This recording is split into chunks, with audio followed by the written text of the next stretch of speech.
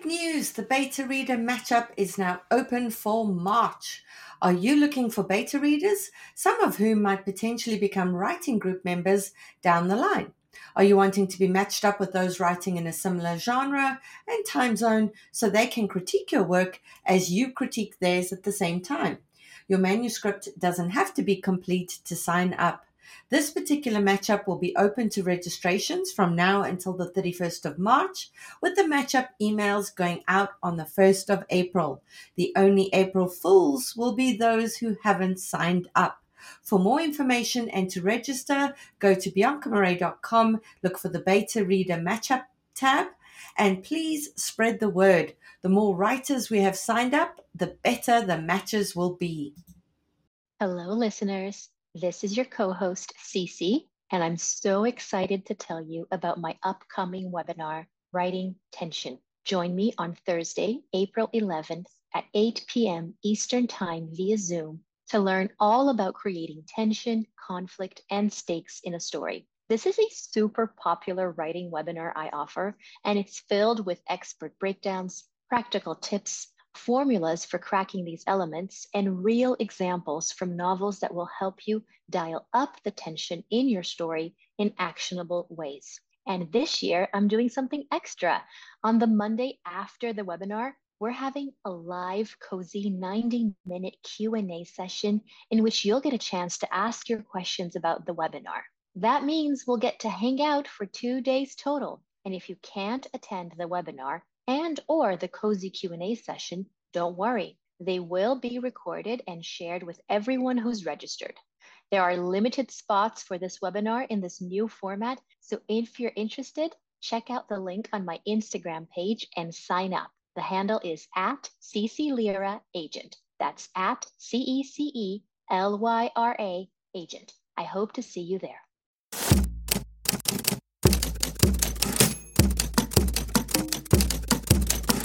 Hi there and welcome to our show, The Shit No One Tells You About Writing.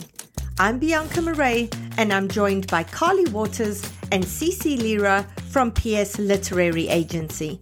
We'll be kicking off today's episode with our usual Books with Hooks segment, after which we'll go to today's guest. Hello, podcast listeners. Carly here. Author Accelerator is on a mission to change the way people learn to write books. Instead of writers struggling to figure things out on their own, Author Accelerator trains book coaches to give writers the real accountability, editorial feedback, and emotional support needed to write books worth reading. They offer a writer matchmaking service to pair writers with the best book coach for their project. They also offer a variety of events for writers, ranging from free workshops to high-ticket incubators aimed at getting your polished manuscript or book proposal in front of the eyes of the industry's top agents. And I am one of those agents. Whether you're ready to hire a book coach or you're thinking of becoming one yourself, you can learn more at authoraccelerator.com. That's authoraccelerator.com. Hi everyone, welcome to another Books with Hooks. We're dashing straight in today. We've got two awesome authors who are joining us, Hannah and Beth. Now, Hannah previously submitted her work to the show, a different novel, and we critiqued it without her being on the show. And today, Hannah was chosen to join us for a new novel. So for those of you who have queried us with one work, if you've moved on to something else, please feel free to query us with the new project. So Hannah, welcome to the show. Hi, thank you for having me. Yes, absolutely. So will you kick us off by reading us your query letter? Yes, dear Cece, since you're on the hunt for a dual POV story with morally ambiguous female main characters with unsavory emotions who lie and steal, I'd like to share Between Lies and Revenge. This 82,000-word upmarket fiction with elements of suspense will sit nicely between Lucky by Marissa Stapley and Pretty Things by Janelle Brown. Everyone has a line they won't cross, their own version of good and bad. At a certain point, they'll be challenged to cross the line. Some leap across and don't look back. Olivia's sick of being the perfect friend, wife, and woman. She believed it would pay off. Instead, it works against her. Her body won't respond to fertility treatments. Her husband refuses to pay for IVF. Her friends are too obsessed with their MLM social circles to help. When she meets Elle, she can tell she's different from everyone else. But when she realizes Elle is stealing her jewelry, replacing them with perfect replicas, she crosses her moral line. No longer passively accepting no for an answer, Olivia blackmails Elle into stealing jewelry from her rich friends in the same manner Elle stole from her. Elle's secretly thrilled to go along with Olivia's scandalous business plan. Elle has been bored for years, living life as a normal housewife instead of following her true instinct, the con. This is the most fun she's had in years, forging, selling the originals for profit, and bonding with Olivia. But when Elle comes clean about Olivia's jewelry being her lost inheritance, an unexpected link is revealed that threatens to disband Elle and Olivia's scam and friendship. They must stop lying to one another and devise a final con to eliminate the threat before their criminal footprint is discovered and their futures lost. I reside in Washington State with my husband and 3 young children. I'm a member of the WFWA and have been strengthening my writing through online education, craft groups, and writing conferences. Before finding my writing buddies, I found community in the direct sales world, which has inspired the story of manipulation and fraud. Thank you, Hannah Sharp. Awesome, Hannah. Thanks so much for that. Right, Cece, tell us what you think. First of all, Hannah, thank you. Thank you for coming on the show. It's such a treat to have you here. Well, I guess for a first time, but to read your work on the show for a second time. I just froze when I said the word treat because I'm so used to not being able to say it because of my dog. This is really pathetic. My life is so pathetic. Okay. I also want to give a shout out to Lucky, Marissa's novel, because it's an amazing novel. And if you haven't read it already, please do. First line of the plot stuff, which starts with everyone has a line they won't cross. I don't know if you remember, but during the retreat, we talked about like putting the hook in your book. And I was like, there's the hook and there's the heart. I think this is closer to the heart than the hook. It's a great line. I love it. I just don't think you need it since it's more like about a general theme, like everybody having a line they won't cross and being challenged to cross and sometimes leaping and not looking back. So powerful things, but I don't think you need it in the query and definitely not at the very top. If we could put the hook up top, that would be better. And I'll get to that as soon as we dive into the plot paragraphs a little bit more. I love the premise here. I love the premise. I love the setup. I love the 2 like friendship stories and like clearly they both have agendas going on. And I feel like I want to flesh that out a little bit more. So for example, the paragraph that starts with Olivia's arc. It's not that it's bad information because it is relevant to the story. The fact that she's sick of being the perfect friend, wife and woman, believing it would pay off. Instead, it works against her. But what we can do is we can compress all that into finding the friendship already. So for example, you could start it with, again, I did not do what Carly did on that episode and rewrite this, but I'm trying to do it in my head right now. But it could be something like when Olivia meets Elle, she thinks she's finally found a true friend, someone who will listen to her troubles, and then we can figure out what the troubles are. It's important to make sure that Elle is totally different from Olivia, which you've done. I would just like to know how, like maybe she's super outspoken, super confrontational, and Olivia isn't.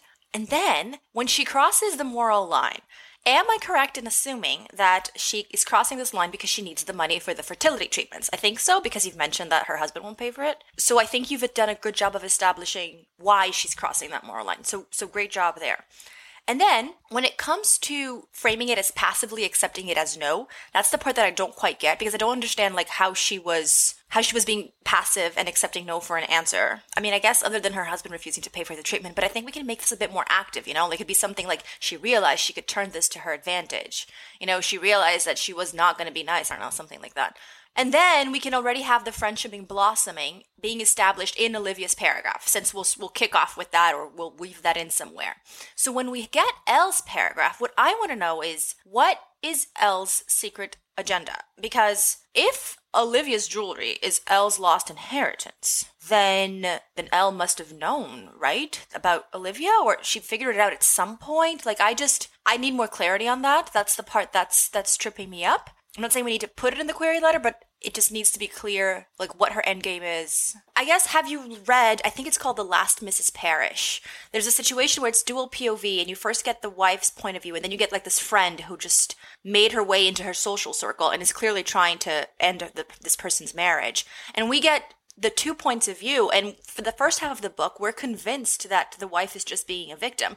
But then, because we're getting the new friend's point of view first, and then when we get the wife's point of view, we realize that actually, no, the wife was onto her and had a plan of her own. So that's what I think I want to understand a little bit more, like who's playing who, what the agenda is, like what the end game is, especially because before their criminal footprint is discovered and their future's lost, not enough specificity to make it a real threat. Like I need a clearer antagonist, who's after them, do they have to come together before XYZ? Is there ticking time tension? I need to know all these very specific antagonistic forces so that I can feel a lot of fear. Because right now it feels like, other than this vague line, the only thing that's really at stake is their friendship. And don't get me wrong, their friendship is lovely, but like that, it's just not enough, right, to get us super, super invested. I will say though that knowing a little bit more about your story, because we have discussed this before, you and me, the query letter is not as wonderful as the pages, which is kind of what you want. Like you do want a great query letter, but you want your pages to be even stronger. And they're both great, but the pages are even better. Wonderful, Cece. Thank you. Carly, before we go to Hannah, was there anything you wanted to add to that? Yeah. So my main thing that I always talk about with multi-POV is the hook should always include what brings these stories together, not what sets them apart. So I think figuring out or somehow alluding to whether Elle knew Olivia beforehand, and kind of the hook should really encompass how the story comes together and less so like what sets these two apart. So I would focus on that as the hook. I think that's really my main note, but I agree with Cece about everything. Awesome. Thank you. All right, Hannah, now we're opening it up to you to give responses to Cece or to ask questions before we discuss your opening pages. Okay, so that was excellent. I completely tore apart my query. I had it reversed from the perspective, opening like with the perspective of Elle and how she moves into the story. And I thought I would try something else and get your feedback because I wasn't sure if the other one was working. And I feel like now I kind of have my answer on which one might be working. But when writing a dual POV, I feel like this is a really good example of how the query can be very different depending on which character you start with. So that was very helpful. I don't have any questions about that. I feel like that was very clear. It gave me exactly what I needed to know. Can you answer Cece's question in terms of what was the link there that you weren't sure about? Oh, the jewels, how one is the inheritance. So is there a way to sort of answer that for Cece without giving spoilers so that she can help you in terms of how to better word that? In the opening pages, Olivia and Elle don't know each other. The inheritance was lost when Elle was younger, and she sees it on Olivia, and so she seeks out a friendship. Would answering what lost means be a huge spoiler? Like lost, like at sea, like someone stole it, she has no idea, like burglary situation, or would that be a spoiler? Because if so, do not tell me, and I will take my headphones off. No, in my other query, I mentioned that she loses her family inheritance with her brother's death. He basically disappears with them, and that's where it goes. Okay. My wheels are spinning. Let's go to your pages because But just before that, what Hannah just said answers Carly's question because she sees the jewels on her, and that's what brings them together, right? Mm-hmm. So, Carly, would you want that in the query so that you could understand how they're brought together better? I think I have this huge urge, like Cece does, to just rewrite this query letter for you because I can see the potential and my wheels are spinning because I pitch multi-POV to editors all the Carly. time. Do it. I'm very used to pitching multi-POV as an agent. So I'm always thinking of like, what is it that brings these two together? So I might just need to think about it a little bit. But to me, what brings them together, it would be like, so I'm totally just, rambling here, but I think it would be something like two odd friends, come together for the con of their life, not knowing that they, are intertwined unknowingly through their past, come along on a journey to figure out, who needs what and why, but you know what I mean? Like, that's what I mean about like bringing them together. I want like a movie trailer hook is what I want for multi-POV hook. You know what I mean? Like, I want to know, like, this Ocean's 11 coven thing you got going on, right? Tell me why these two have to be together to do this con to save their lives. Like, that's what I want to know. It's like this is her job. Look at how good she is at this. It's like she does this for a living. Right. Excellent, Carly. Thank you. Right. Hannah, will you give our listeners a bit of an understanding as to what's in the opening pages before CC discusses them? Yeah. So the story opens with a very brief letter, and we don't know who the letter is between, but it is to somebody who's dead. And then it moves right into Elle's perspective. Elle is the first of the two main characters.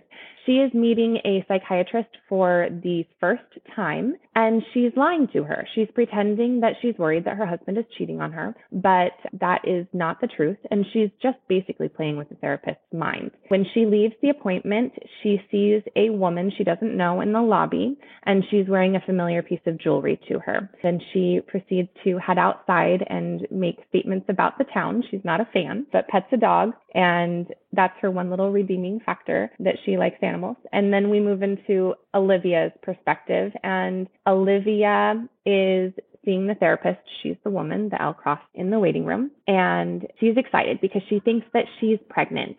And her therapist warns her to be very cautious because she's been trying for a long time and has never been successful. And as their conversation unravels, so does Olivia, and she realizes she's starting her period and goes off to the bathroom and cries. Wonderful. Thanks, Hannah. Okay, Cece, what was your take on those opening pages? First of all, I did not realize that it was Al's first time at the psychiatrist. I must have missed the reference to that. So thank you for telling me. Okay.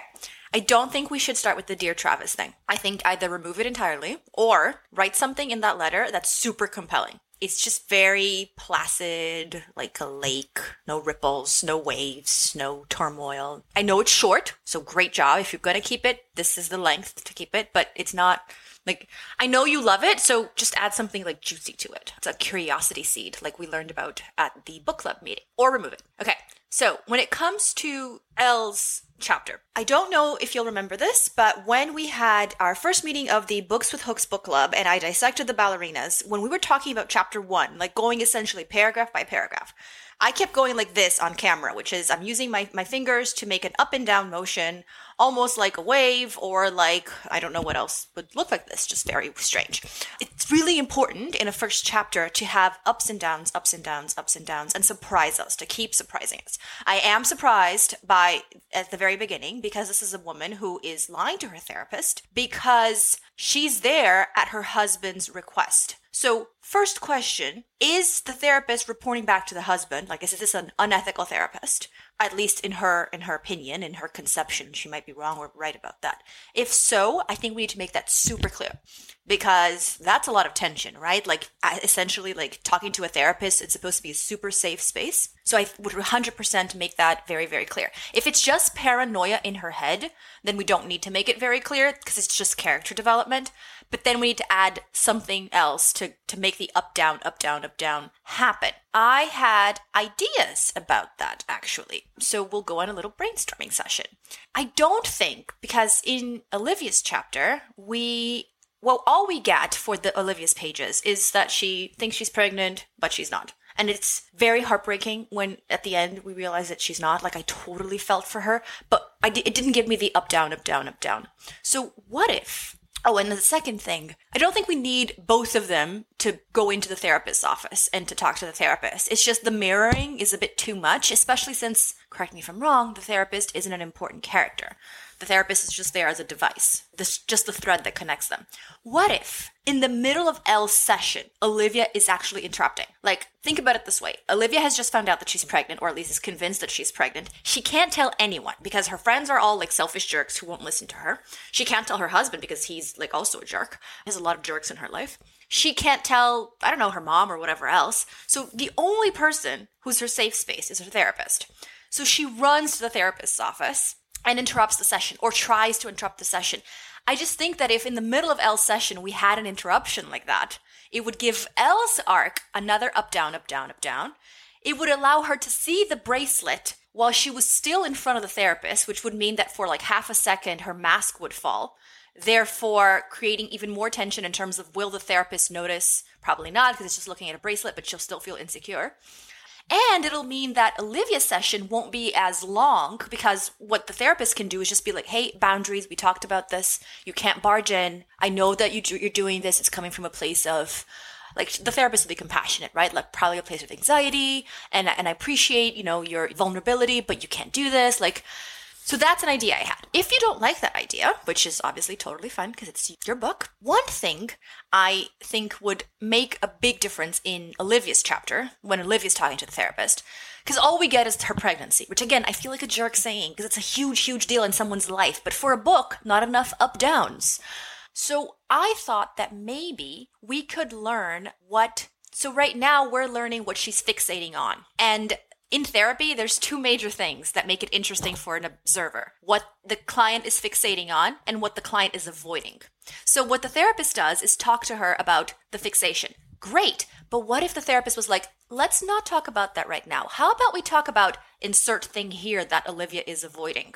And that would give us a window into the other part of her life beyond the pregnancy and the stuff she's avoiding. And perhaps that might add up, down tension. I'm also not going to, because we don't have time, I'm not going to go through all the things that are super great here. You'll get my notes and you'll see it. But I just want to say that I highlighted so many great lines. The writing is so crisp, so clear. There wasn't a single clunky sentence. Like, it was just absolutely great. First of all, I thought the character was me, the horrible Elle character, because she was petting the bulldog and saying, hi, baby, in the pitch that's too high. But then she asks for permission to pet the bulldog, which I never would. I would just pet the bulldog. So she's not me. Oh, and I wanted to just very quickly say the paragraph that starts with, I do miss him, his extraordinary body pressed against mine, and goes all the way out till slightly out of place. I would use that paragraph in a class I was teaching. It had everything. It had echo, sharp specific, curiosity seeds, all in 3 lines. So brava, that was absolutely excellent. And I will stop rambling now. Wonderful, Cece. Thank you. Carly, was there anything you wanted to add to that before we go back to Hannah? No. Okay. All right, Hannah. Thank you. I really appreciate that. I really do. I really like those ideas. I think that they could work. I feel like I had a question, but now I think it's left me. Did you have a question that I needed to answer this time around? I also get so excited and talk so much that I don't even know if I had a question buried in there. I don't think so. I was scribbling too quickly. Oh, the letter. I was going to ask about the letters. I have a letter above each chapter. So I was wondering if you think that I would still need one at the beginning of this first chapter, or if I should just move it down to the next chapter and then move from there. Are they all super short, like this one? No, not all super short. They're all less than a page. Okay.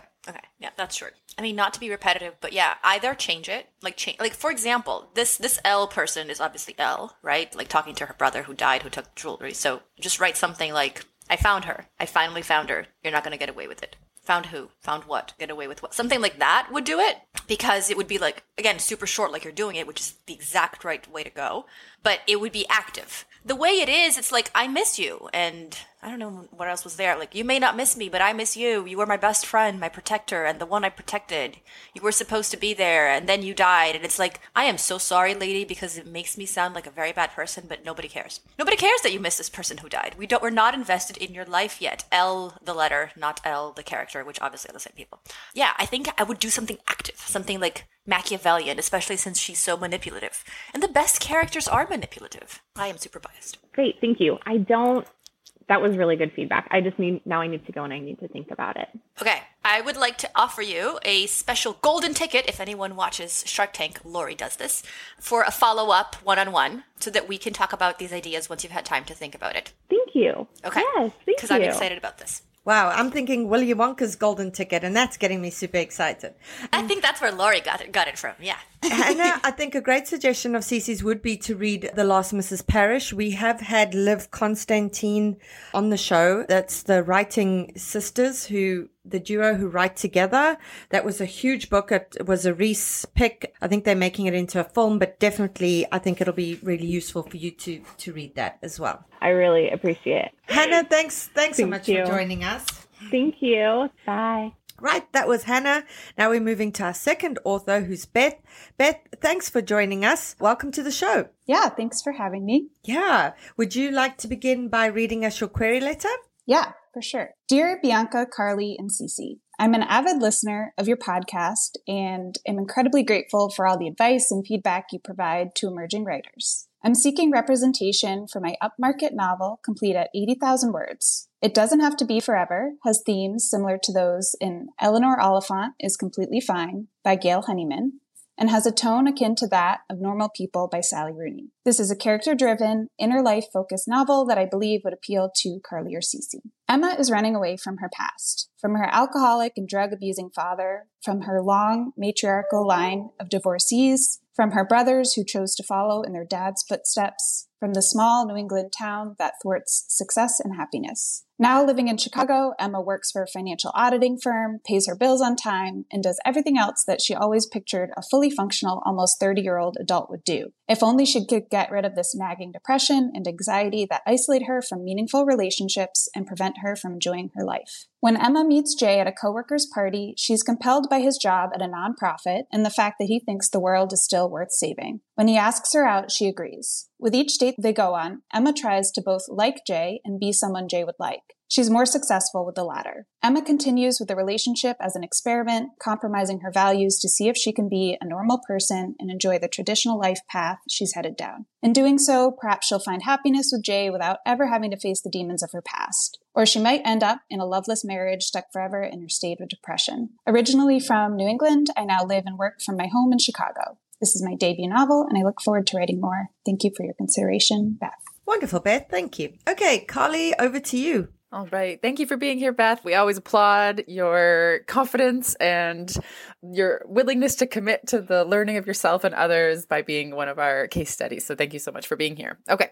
So I usually start off with just the technical stuff in terms of logistics. So, you check all the boxes here, right? We got our upmarket novel, or 80,000 words. I really like the title. I think that's great. Right on point for your genre. A couple things that just got a little bit wordy in that paragraph. So I think you can cut when you say similar to those in, like, Eleanor Oliphant, just cut those in. And then for normal people, you have like a tone akin to that of, cut that of, like, let's just like streamline that paragraph as much as possible. We totally get it. We just don't need those little filler words just to make it sound more lyrical. I would just get rid of any of those little tiny words that we don't need. I think the normal people comp is always a little tough because if it's so spot on and it's like the comp that we must have and like you can't imagine this book without that comp, keep it.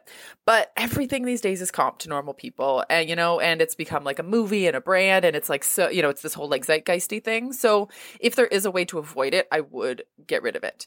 Eleanor Oliphant is also one of those kind of like ubiquitous books, but it is a very specific comp that really works for quirky books. And having read your pages, I would keep the Eleanor Oliphant, and if you can switch out normal people, I would switch out normal people. So that's kind of like my first paragraph. Notes, you do kind of focus on this character-driven, inner life-focused novel. I like the way that you worded that because you kind of prepare us for the fact that it is going to be very inner life, and you're very self-aware of that fact. I actually had a post on Instagram very recently about like quiet novels and like how I define quiet novels, and I think you like found a beautiful way to kind of explain that this could be perceived as a quiet novel.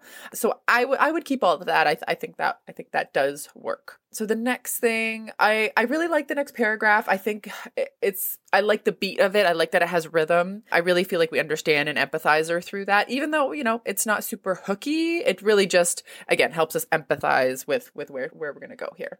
The next paragraph is where I would like to have some more stakes. So, because the thing is here, you have, if only she could get rid of the nagging depression and anxiety that isolate her from meaningful relationships and prevent her from enjoying her life.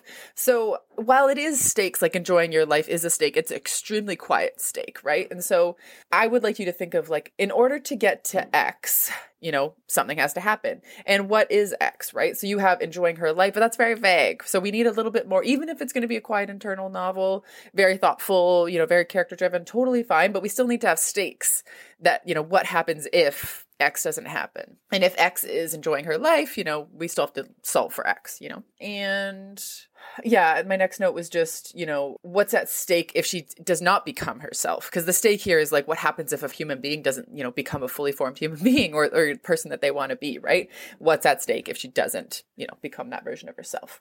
Now, the last paragraph, the last body paragraph, I'm going to be honest, this is a bit of a bummer. The last line is, or she might end up in a loveless marriage, stuck forever in her state of depression. That's a bummer ending. So I would think about the feelings, right? And so Eleanor Oliphant has this very like satisfying ending. Obviously there's some incredibly dark twists, but we feel very satisfied. It's also very quirky, right? And so having read your pages, I know the quirk comes, but that ending does not encompass what I think you want it to or what the book hopefully ultimately represents. So I would really rethink that last paragraph just to make sure that we're more clear about like finding happiness, right? You have a lot of repetition of depression, finding happiness, right? Like let's only mention those types of words once, and then let's try to wrap it up with some sort of like pithy ending. You might have already done this, but just going to the back cover copy of Eleanor Oliphant and using that as like a beat marker is always a really good idea. You know, the words in the cover copy is like smart, warm, uplifting. Eleanor Oliphant is completely fine is the story of an out of the ordinary heroine whose deadpan weirdness and unconscious wit make for an irresistible journey as she realizes the only way to survive is to open your heart. But the rest of the copy is very focused on plot, right? It's like exactly what punctuates her day, you know, exactly, you know, the type of man that she meets, right? And I think just using that as a bit of a model could probably help alleviate some of those pressures you're putting on the words like, you know, depression and happiness and things like that, just like getting really specific to help us really understand that characterization. Because I think that's potentially what's missing from this, just really jumping out at us as like a heart-driven novel and a quirky novel, which is, I think, you know, what it's going to be. So yeah, so those are my main notes. Wonderful, Carly. Thank you. Cece, was there anything you wanted to add to that? Just very quickly, piggybacking on what Carly said about comps, you might want to look at the Very Nice Box. Super quirky. The writing style is quite similar to yours, so I think it would be a fair comp. And just like your story, there is it a love story or not situation there, and a main character processing her past. In the Very Nice Box, it's grief. But the stakes are raised for two reasons. One, there's a line if you look at the copy of the book that says, but Matt isn't who he claims to be, and the romance takes a sharp turn. That fixes everything that Carly is saying about this query letter, which I agree, which is like, okay, I love that it's interior. I love that it's, you know, quiet, but we kind of need something. And then the second thing is that thematically, the Very Nice Box is criticizing, or at least critiquing, I guess, like the well-being jargon, like the corporate culture. And your book is doing that from a different angle. So you don't have to worry about themes in the query letter ever. But I would just look at that book, I guess is what I'm saying, because I think it'll help you position this. Wonderful, Cece. Thank you. Okay, Beth, it's now your turn to reply either with answers or with questions of your own. Okay, yeah, I was definitely wondering about the normal people comp. So that's very helpful. That was one of my original questions. I certainly am I am struggling a bit to not have it is a very quiet novel, but there are stakes and I do think that there's plot. But I'm struggling with conveying that. So I think that helps. And I'll definitely look into the Very Nice Box, certainly. Yeah. So, and I think that helps to hear that it's a little bit too much of a bummer. I will work on fixing that. But one question I had about the query in general was, so first of all, I don't know if you got this you probably didn't from the first few pages, but this book does span many years, but it's just the type of novel similar to Normal People where it's just a few snippets from each year. Is it important to mention that in the query letter? So I would, because that elevates it a little bit in terms of style and structure. I recently sold a novel that's called 5 Winters that takes place over the course of 5 Christmases. And one of the selling points for me and as well, you know, for the editor was the fact that we jump years and we're able to kind of, you know, use that pacing. One of the books that I love and was one of my, again, another, like if anything's ever comped to this, it's like an auto request for me is One Day. I love One Day. So anytime, yeah, we are going over multiple years. Another one is 28 Summers by Ellen Hildebrand, who was also on the podcast and is wonderful. But anyway, those aren't comps, but I'm just saying like anytime we can talk about how your book is elevated through structure, I think is a selling point personally. So if there's like a little way that you can work that in, it could be the very last line before your author bio. It could be like told over the course of, 5 years, we blah, blah, blah, blah, blah, or whatever. Okay. And then this is kind of related to, and I guess, I don't know if this fits in with questions about the query letter, but I did have it starting in 2014 only because that makes it so that it ends directly like the beginning of 2020 because I didn't want to talk about the pandemic. But at the same time, 2014 seems kind of old. So this novel was written with modern times in mind, but then I had the issue of, do I just pretend that the pandemic never happened? Like, can I do that and have it span the year 2020, 2021, and 2022?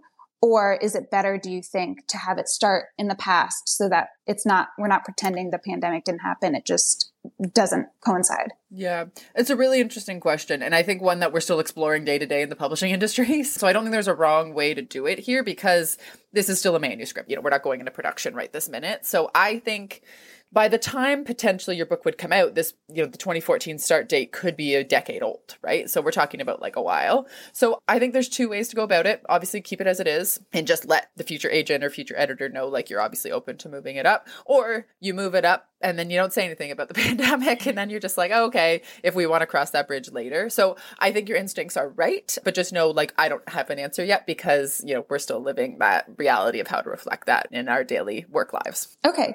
And then I think the last question that I had specifically about the query letter is just, did you think it was too long? I couldn't tell. I think word count, it technically wasn't too long, but I always felt when I read it that it felt long. I don't know if you got the same feeling. So it was 3 body paragraphs. To me, that's too long. And that's why, as I said, I think focusing on, because you mentioned the depression twice, right? You mentioned loveless marriages twice. Like I think you need to highlight whenever you found yourself repeating your own self in those 3 paragraphs, and then figure out how you're going to just only say whatever that situation is once. And then focusing on, once you figure out what's at stake and how you're going to frame what's at stake, I think, again, the query will help realize itself a little bit. So I'm hoping my tips help you to eliminate some words. But yes, I would say let's try and trim it down. Okay, thank you. I think that's it for questions that I had about the query letter. Wonderful, Beth. Will you give our listeners a bit of an indication of what's in those opening pages before Carly critiques them?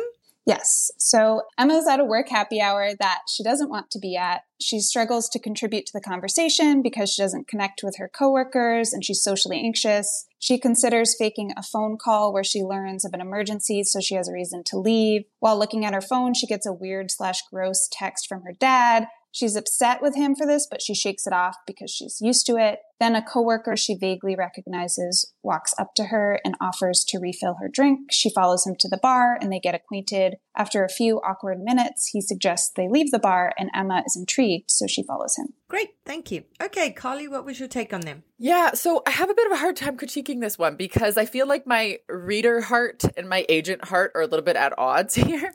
Because as an agent, I'm always like focusing on like, how can I sell this book? And, where's the hook? Where's the inciting incident? But as a reader, I felt I really, really, really liked this. But as an agent, I still was like, is it too quiet? But anyway, all that to say, I really like the tone. And I think this is where, as I said, the quirkiness really comes through for me. And I don't think in the query letter you talk about her quirkiness enough. I think you're relying on the Eleanor Oliphant comp to do a lot more work, which isn't a bad thing. But I think I would maybe say, the quirkiness or social anxiety, or like name her quirkiness in the query letter to just reinforce that there's a reason you're using the Eleanor Oliphant comp, obviously. There's only like one line that I found a bit clunky. There was a line that I'd probably work that says she only invited Emma in to point out that she isn't engaging in the conversation in their company. That one was like a little clunky for me, but there's so much I liked. There was this section.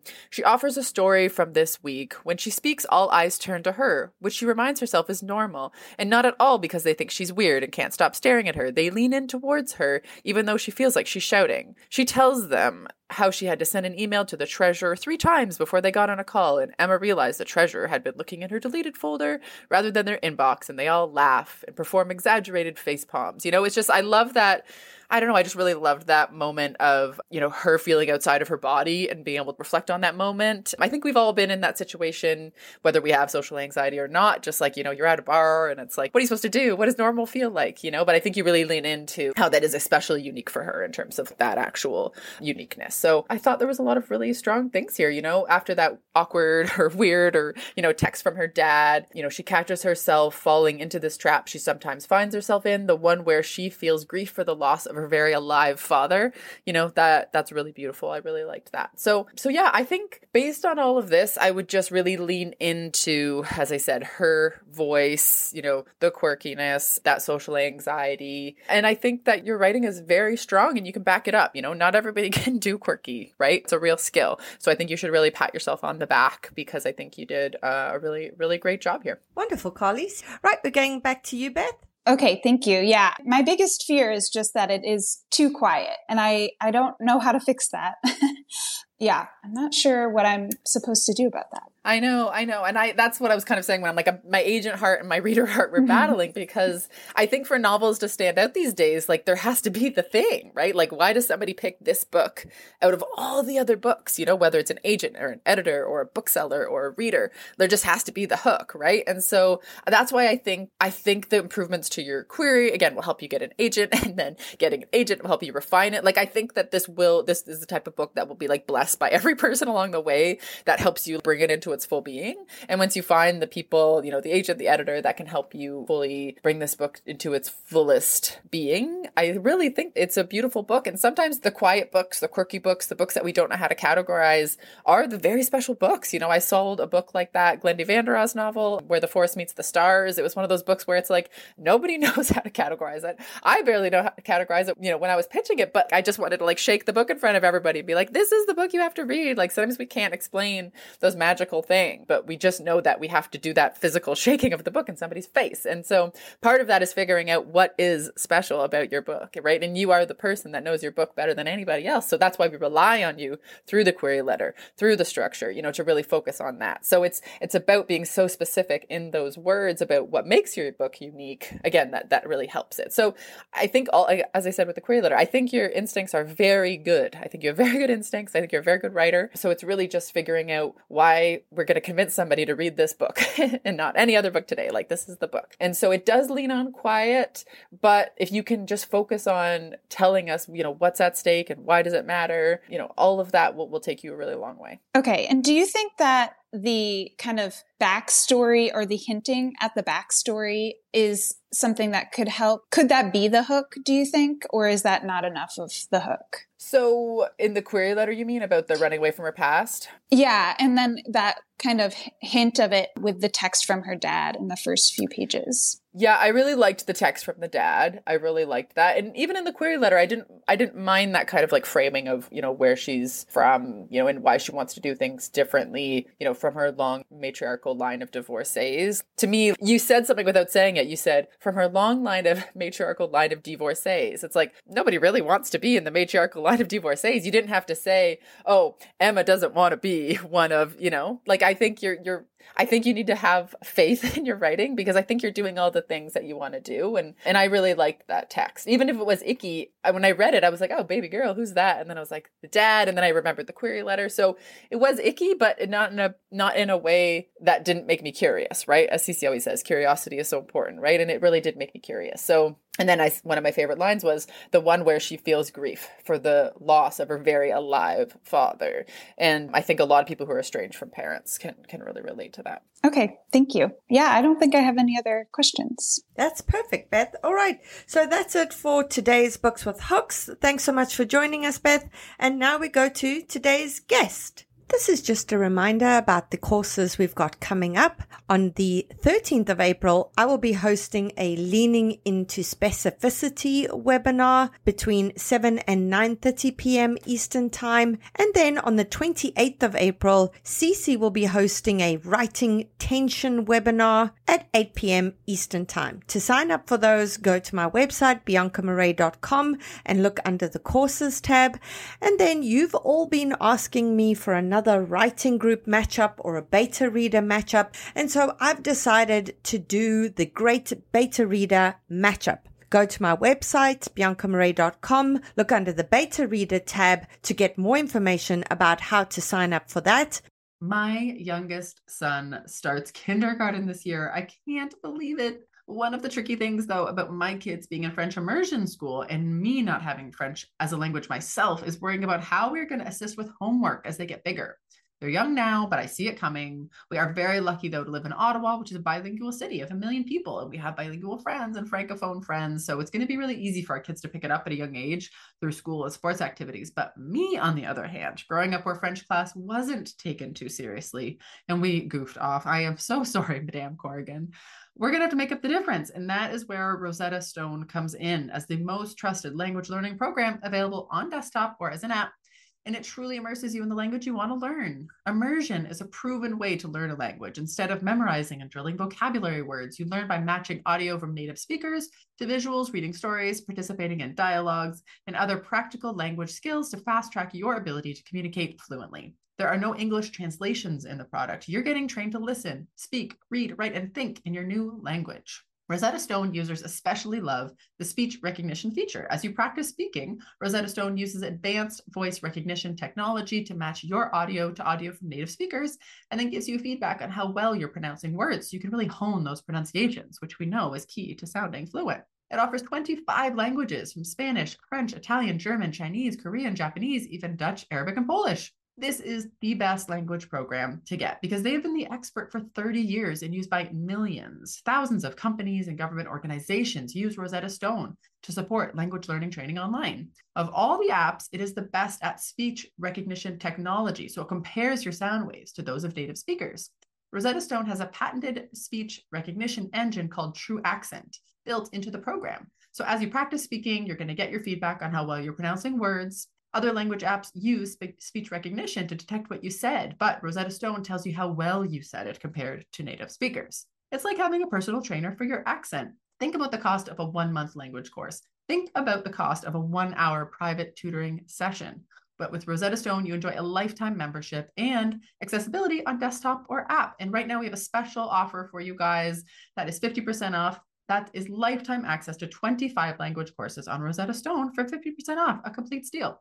Do not put off learning that language. There is no better time than right now to get started. For a very limited time, the shit no one tells you about writing listeners can get Rosetta Stone's lifetime membership for 50% off. That's visit rosettastone.com/today. 50% off, unlimited access to 25 language courses for the rest of your life. Redeem 50% off at rosettastone.com/today today.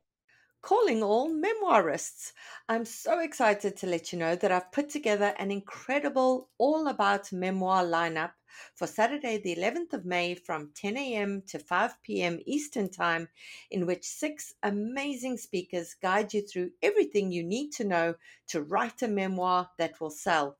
You'll get opportunities to ask questions of best-selling memoirists, while also standing a chance to have your query letter live critiqued during the webinar. To see the awesome lineup and to register, go to biancamarais.com. There's an early bird promotion for the first 50 delegates who sign up. Come and join us and get your memoir groove on.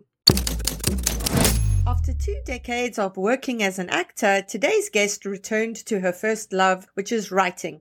A graduate with distinction of the UCLA Extension Writers Program, she is the author of Mothers and Other Strangers and balances the solitary hours of fiction writing with work as a creative director and brand storyteller. Originally from Johannesburg, she's lived in New York and Los Angeles and now lives in Toronto with her family. It's my pleasure to welcome Gina Sorrell.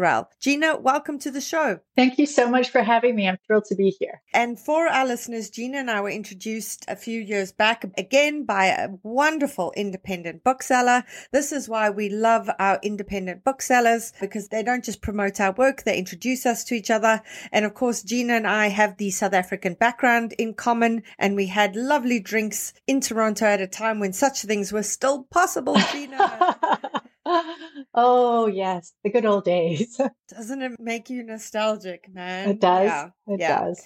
So for our listeners, the book we're discussing today is The Wise Woman. Such a gorgeous, gorgeous cover. Now, Gina, in publishing, we don't often get much say in our covers. Was that the case this time and you were just really lucky, or were you able to consult on this one? I was really lucky that I was able to consult on this one. I really was. I was also able to consult on the cover of my first book, which was, again, really fortunate. But I had a really specific idea in mind. I either wanted it to convey something about the book, or I wanted it to convey a feeling about the book.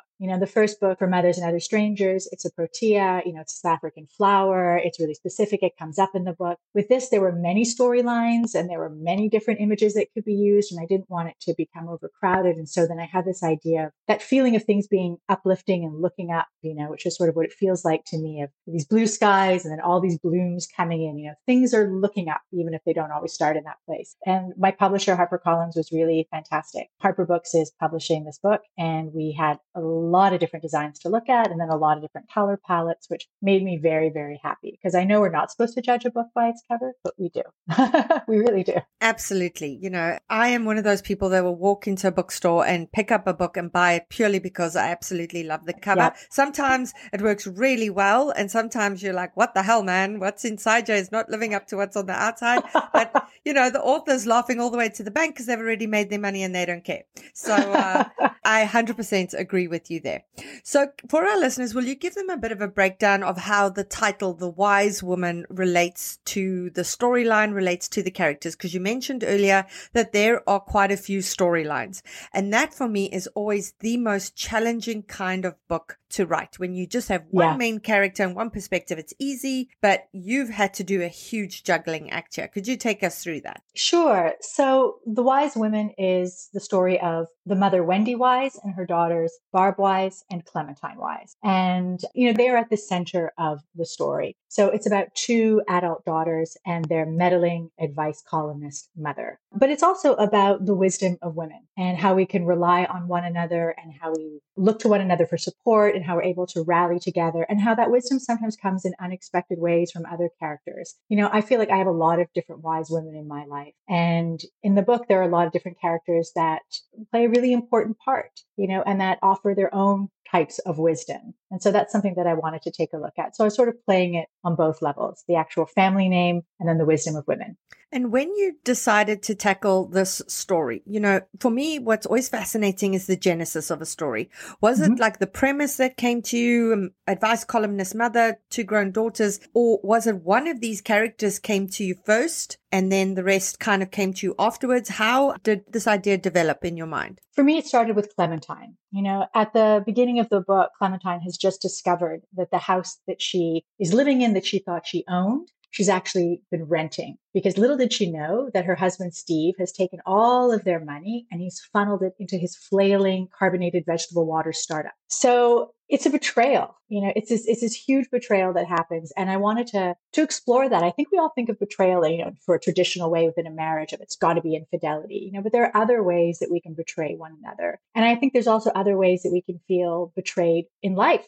Things didn't turn out the way that we were expecting. We went on a certain path and it just didn't materialize the way that we hoped or planned. So it started with that. I started to think about, what would that be like, to explore it in a different way. And also there's just so many themes in the book that I really am obsessed with. This idea of identity and belonging and real estate. I'm obsessed with real estate. My whole family's in real estate, and what it's like to make it in the big city and how you juggle all these different responsibilities. I'm also a working mother. And so I put all of that into Clementine, all of those frustrations and struggles that she's going through and that she's trying to manage and stay ahead of, and starting it right when the rug is pulled out from underneath her. And so was it originally going to be just Clementine? And then as you began writing her sister and her mother, these voices were crowding in, making you realize that Clementine's perspective would not be enough? Or was it all the time that you were kind of wanting this 360 view of the dynamics between these three women? It's a great question. I think it started out as Clementine being supported by Barb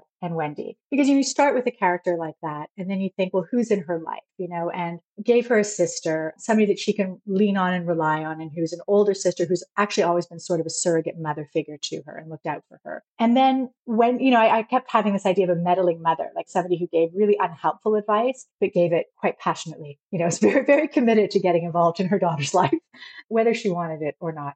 But in order for those two women to not just be two-dimensional caricatures, I had to know more about them. So they started to very organically take a larger focus in the novel and then become fleshed out. And that's really important to me. I think that, whether it's with a light touch or a very dramatic, touch, I don't think that these characters should ever just be two-dimensional. People are a result of their circumstances, they're a result of their experiences. There's so many things that go into making us who we are. And I really want my readers to, even if they don't like the characters, to understand them and to be able to know why they're doing the things that they're doing. That's really important. Yeah. And, we got that. And what I got such a sense of with this book that really stood out to me is, there's the saying that even if you are biological siblings, no no two siblings were raised by the same parent because, parents parent their children differently, and that child's personality and their outlook on life will determine the kind of parenting they get and how they view their parents. And of course, if you're a feisty kind of kid who's constantly challenging everything your parents say, your parents are going to view you as being difficult, which means you will be handled differently to a child who's sort of more accepting of things and more complacent and all the rest of it. And for me, it was really fascinating how the siblings had such a different view of their mother, even though, they grew up together and were mothered by her at the same time. And was that something you were planning to set out to explore, or is it something that kind of surprised you in the writing of it? It's definitely something I set out to explore. It's something that's been fascinating to me for a very long time. I have a very different relationship with my mother than my siblings do. I'm the youngest of three. My sister's 4 years older than me. My brother is 6 years older than me, but my brother and my sister are very close. In many ways, I felt like an only child when I was younger, just because they hung out and they did everything together. I mean, we're all great friends now, but their experience with my mom, who was a very young mom at the time, is really different than mine. By the time I came around, she had more experience. She was more confident. She also probably was much more tired, so there were just other things that I got to get away with. I had an entirely different path than my brother and my sister did. And I think that it's true. You said it beautifully, like no child has the same relationship. No child has the same story of what their upbringing is. And I've always been fascinated by that. And that's something that I love to dive into, these stories that we have with our parents and where we're from and how we view our childhood. I can look at my sisters and see something totally different than how she felt and what she experienced. And I think that that's really something to be mindful of. And I wanted to bring that out in the writing. Yeah. And that's something I think that's always made me so nervous about memoir. I've always said there's only two genres I'll never write, memoir and probably YA, because of the fact that you can have two siblings who are experiencing the same family moment, and yet each of their recollection of it, their interpretation of it is so wildly different. And I mean, that is, what memoir is. It's an exploration of your perception of what happened in your life, which is, you don't have to be objective in your memoir, etc. But for me, that's always been tricky in terms of that. But in fiction, it's an absolute minefield to explore. If there's any siblings out there, I would love a memoir where you write the memoir together, each of the siblings, and you discuss your memories of the exact same things and see how that goes. Because I don't think we've seen that yet. So that might be a big hook for some of you out there with siblings who write. But now, Gina, something that you've done and have done so well is something that I generally advise emerging writers against. Oh, okay. No, but here's the thing. So on the show, we're always like, don't do this, don't do this, do this. And it becomes really prescriptive, and it's a pain in the ass, I think, for a lot of our listeners. But the reason we do it is because the things we say people should avoid, it's because it's so easy to mess it up. And you really need to know what you're doing so that you don't mess it up. And here's the thing. You did these things that we tell people not to do because you have mastered your craft and because you did them exceptionally well. So for our listeners who we're always saying, don't give too much context in the opening pages. We don't need to know the character's context. We don't need to know their backstory, etc. This is something Gina's completely turned on the head. And for each of these characters, because we start with Clementine, then we see Bob, then we see the mom. And in each of their first chapters, we are getting like an understanding of what it took to get them here, what they've experienced to kind of make them who they are, how this affects their outlook. Is this just your writing style, Gina, and you're just one of those writers that intuitively knows what to include and what to leave out so that the reader isn't bogged down? Or was this something that was a challenge for you to do and you had to really look at that in the editing? I would love to say that it's intuitive, but I don't think that's the case. In my first book, Mothers and Other Strangers, I really struggled. There's backstory, front story, front story, and how do I get all of that out? And that was a much, I won't say darker, but it was a darker, twistier exploration of a complicated mother-daughter relationship. And I really struggled with how to shed light on both of their experiences that brought them to where they were and the issues that they were having. I ended up with that book deciding to use flashback to be able to tell those stories. But it was really difficult. There were so many revisions in that. There's so many times that I had to scrap entire scenes or chapters or, which is not a big deal, but like pages and pages, and then have to figure out what to keep, what not to, what not to keep. So this time around, I wanted to be able to still bring all of that background because I do love that background for characters and what makes them, as I've said, who they are. But I wanted to do it in a way that felt like it was front loaded in the story because I wanted to keep the story in the present. So I tried to still do it, but just write it all tighter, to give us, to really plunge us into the person with giving us just enough information as to where we're finding them, like, events sort of leading up to them. And I wonder if it isn't a little bit to do with my previous work as an actor, where we build out these really big backstories for characters in order to understand them and to have all their motivations. Because you go into an audition and you have sides, sides are parts of the script that you're reading at the audition. And it just plunges you right into the character as we meet them. And then you have to often figure out the rest, especially if you're a character actor. And I was, it's not a leading role. You're not having all those conversations with the director. So you have to do all of that homework and all of that research to explain why this person's standing up in a courtroom and, freaking out. So I did all that kind of work, and you put that all inside, and then you just have that scene and have those lines and have that experience, and you hope that it comes across. And I think for my writing, I've really been trying to bring that same kind of training and understanding, but still plunging us into the characters right at a moment where it's critical. Yeah, you do it so incredibly well. It's this way of giving us just enough brushstrokes so that we can connect with the character without, like you say, going into flashbacks, taking us back into the past. Because remember, for our listeners, flashbacks drag you back. So it was never a case of this is a flashback. It's like contextualization. It's, this is why this character kind of feels the way they do now, or this is why they are in the situation that they're in now. And then we can move forward with them based on that understanding. And also so smart when you are dealing with like three main characters, because again, for our listeners, 80,000 word novel, one character, you spend the whole 80,000 words with them. When you've got that and you've got three characters, you're spending so much less time in each character's perspective that you've got to work that much harder to make sure that the readers love that character, are invested in that character, and are happy to keep coming back to that character. Can you speak a bit about the challenges there that you faced in terms of, making sure that in less pages, bringing each of those characters to life for the reader? That is a real challenge. I think, if anything, at times I was worried that I wasn't going to be bringing enough. I really like the reader to be involved in the formation of the story. I want to give them, you use the perfect word, I want to give them enough brushstrokes, to be able to connect the dots, to be able to contextualize, to be able to paint a clear picture for themselves. But I don't want to color in every aspect of that picture. It's important to me that characters are relatable to the readers and that readers can see themselves in those characters. If I fill in absolutely every single detail, they're not going to be able to do that.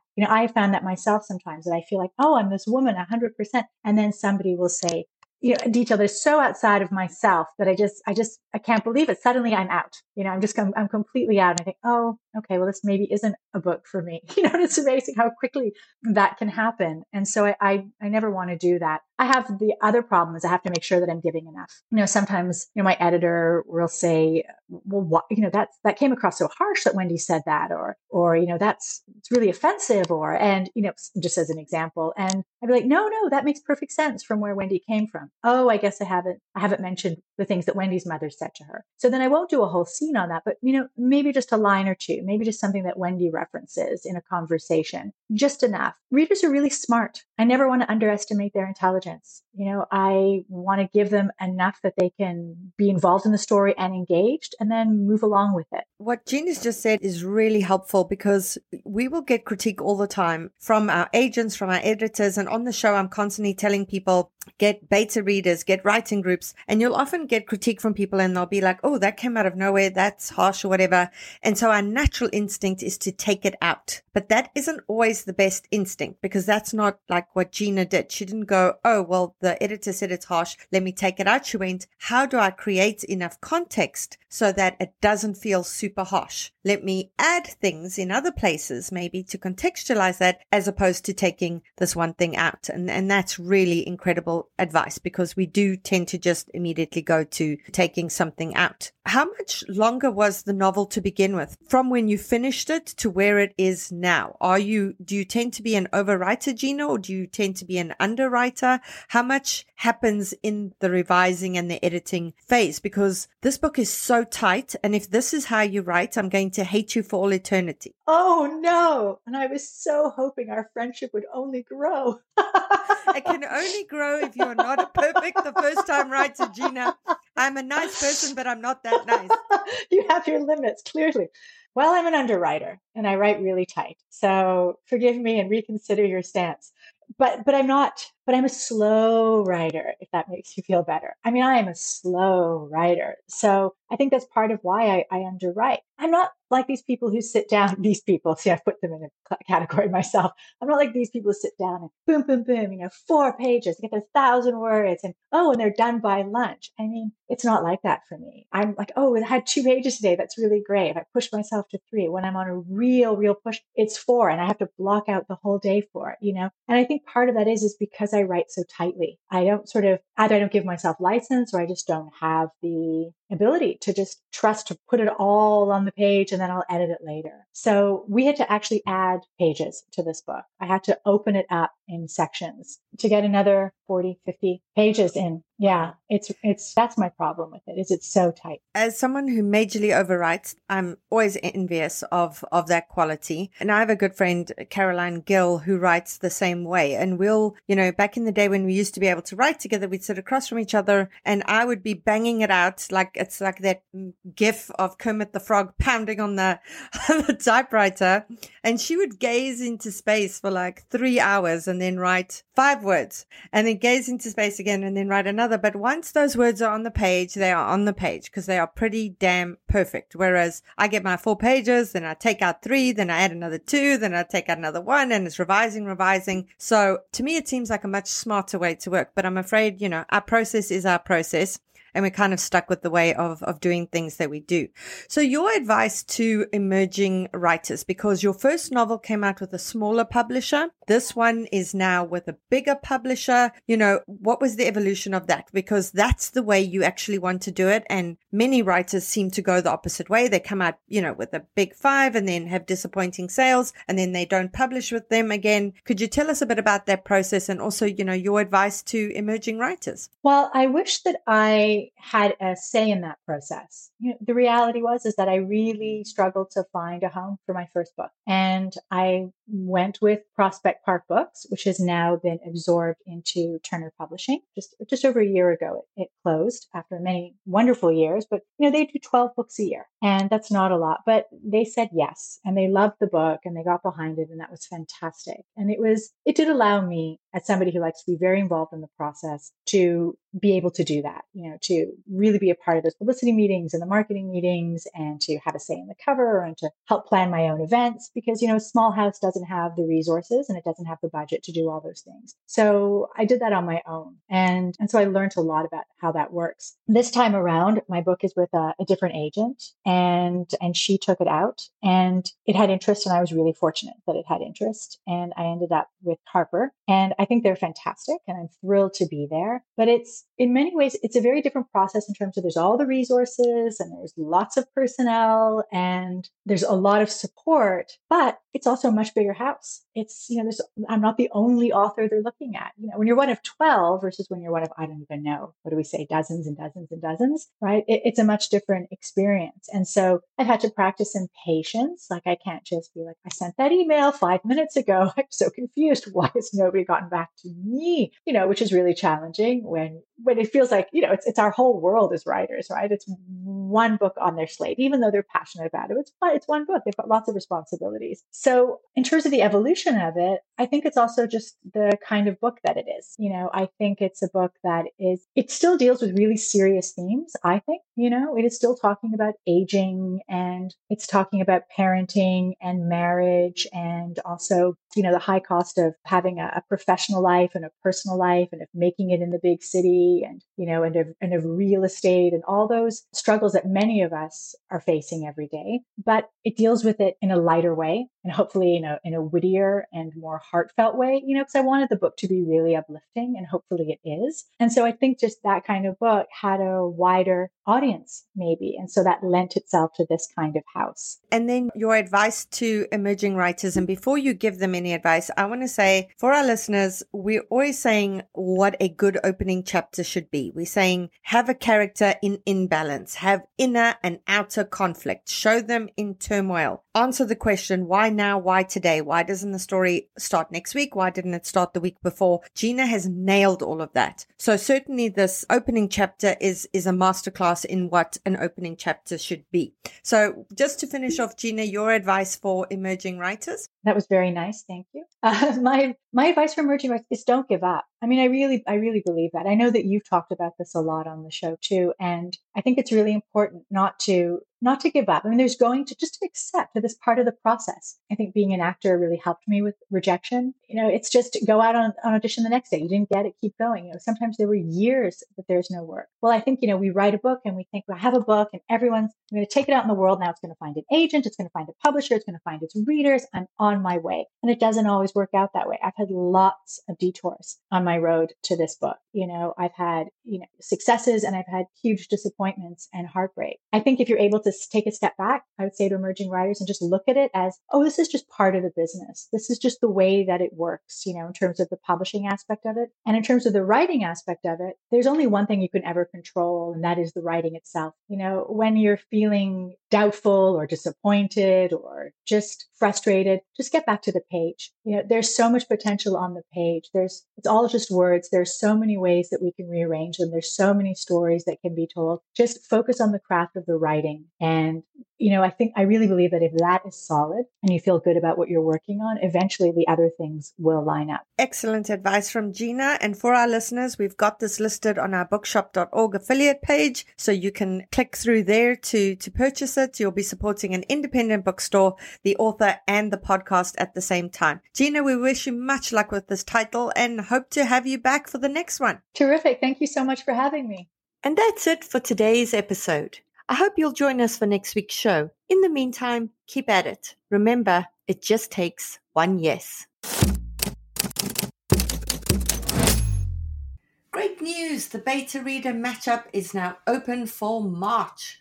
Are you looking for beta readers, some of whom might potentially become writing group members down the line? Are you wanting to be matched up with those writing in a similar genre and time zone so they can critique your work as you critique theirs at the same time?